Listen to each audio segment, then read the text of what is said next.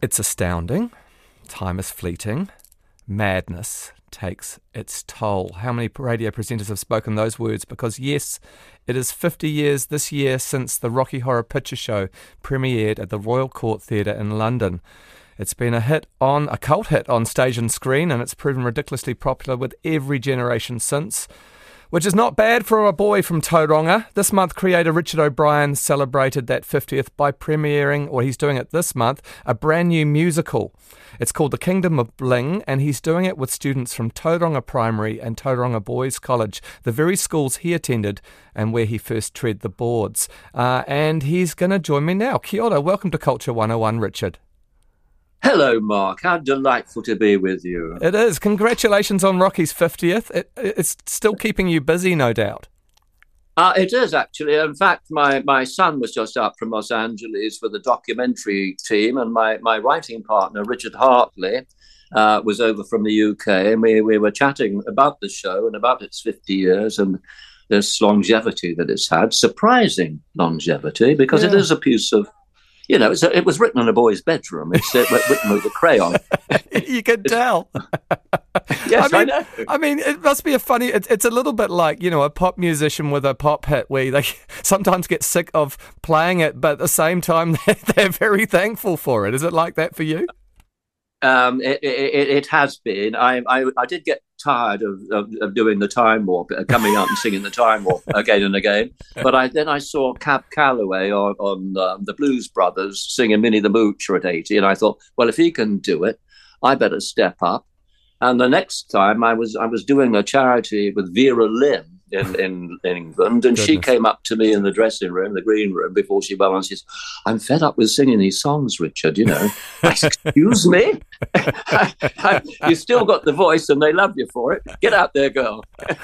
Oh, well, we're here to play favourites, and I want to do a shout out to Tauranga Primary School and Tauranga Boys College, where you were, and you're now going to be doing work with again. Do you remember your first stage appearance, Richard? Indeed, I do. In fact, when I was at that school, it was still co-ed. It split the year I left, but it was still co-ed. So we had it was called The Ghost Train, the play. And if you're Dad's Army fans, if Dad's Army remember Godfrey, yes, he was the man that wrote The Ghost Train. It's a creaky, clunky old piece of stuff, but I got rather good reviews for it, I recall. What did you play? Do you remember?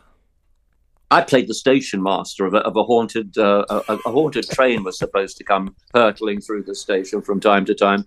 That was the crux of the whole matter. Goodness. Now this new musical is a satirical fairy tale. I think a shout out to Joe Thomas, who's done the musical direction.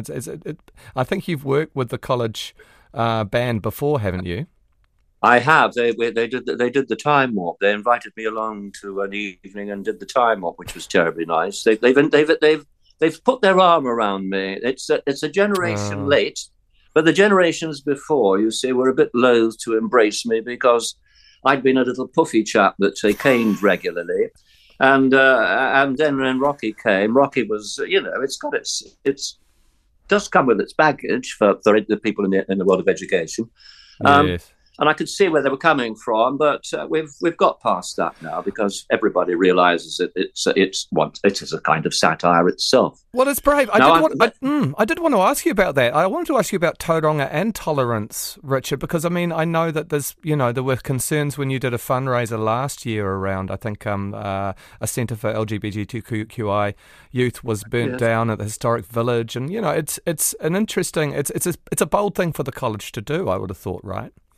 I think very, very good of them, very kind of them. I think to include me and do this. I must let me say it's not really a musical as such. I wouldn't. It's a satirical fairy tale with music, and punctuated with songs and music. But I wouldn't put it into the realms of a musical. They've even put on the poster spectacular, which sounds like we're going to be doing it on ice. Well, you're going to be doing it at the Bay Court Theatre, which is a fantastic theatre, is it not? It's lovely. I think they've still got a Wurlitzer there, right?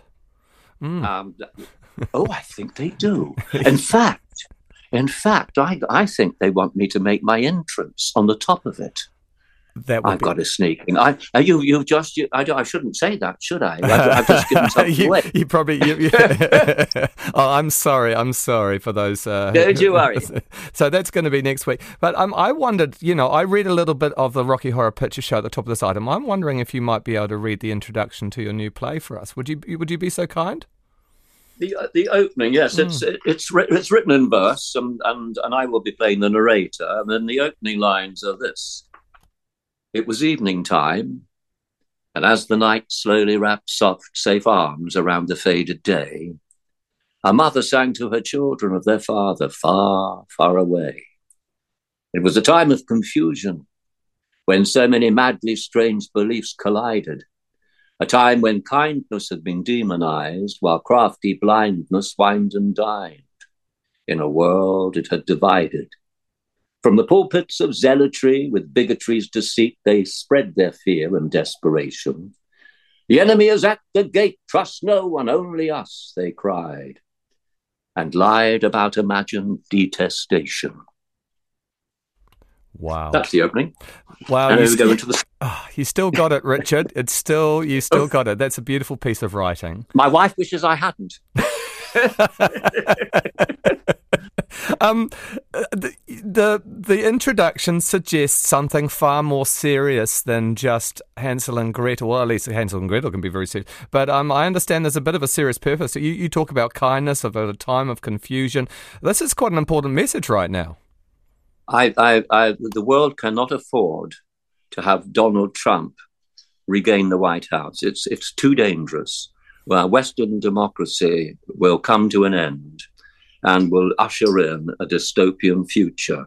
I don't understand it. I don't understand why Rupert Murdoch. I went to his daughter's wedding. I went to the 40th birthday. He has grandchildren. What on earth was he about, encouraging a dystopian future for his own grandchildren? Yeah, I can't get my head around it. Yeah.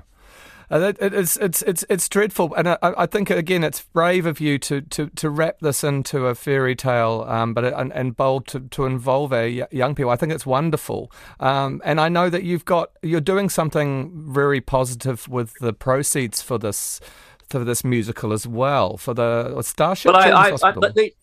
Yes, well, these days, all the work I do, I write cautionary fairy tales in verse and little stories for children's stories. I sign everything over to Starship now. Wow! All the music and words and everything with Kingdom and Bling is signed over to Starship. We want to do it as an animated movie. We'll get there eventually. Lovely, but this first outing gives us some idea. Maybe I can even add or subtract it. I can use it as a something to decide on its future as well. Well, that's wonderful. That's wonderful. I look forward to that, and maybe even this writing being published. Hey, we're doing fast favourites here, and I thought we'd do something a little bit different today after speaking to you this week, which is thinking back to your time in the 60s in Tauranga.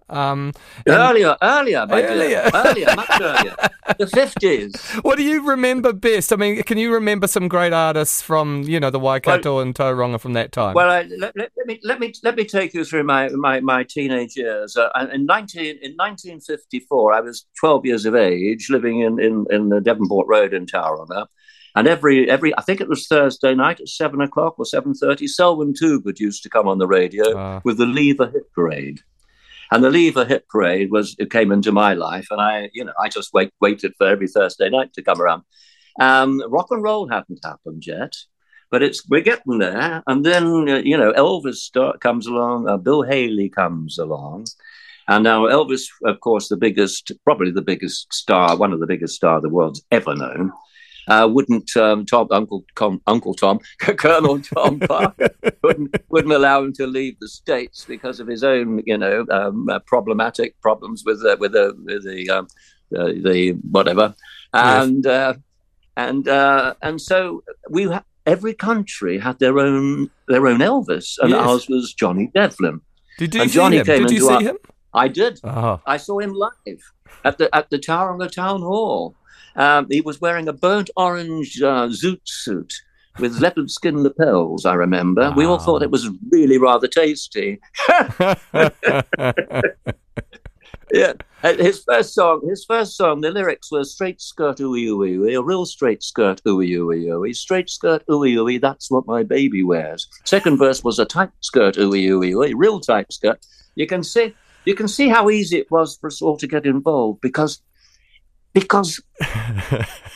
didn't have to be great. You had to have three chords and enthusiasm, and you got away with murder. And my brother played in a group in Tauranga called the 4/4s. He played saxophone. And the 4/4s later on became the Human Instinct. And went to England. Oh, yeah, very famous. Of course, in Narrawa. Sorry, very famous, the Human Instinct.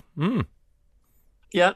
And in Narrawa, we had the Cravats, rock and roll group, and in Auckland, of course, you had Freddie Kyle and the Carlisles doing Chuck Berry numbers and whatnot every night, Saturday night at the Orange Trade Free Hall. Yeah, rock and roll days. Well, And, I after wasn't that, around.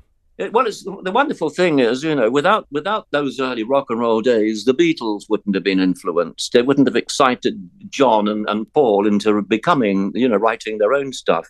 And it all goes on, doesn't it? And yeah. In fact, we stand on the shoulder of midgets many times.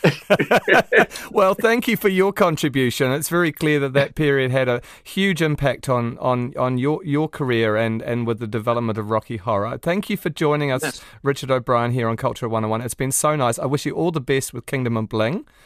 Thank you so much. I wish I could be there. It's at the Bay Court Theatre, 24th and 25th of November, and we're looking forward to the animated film version sometime.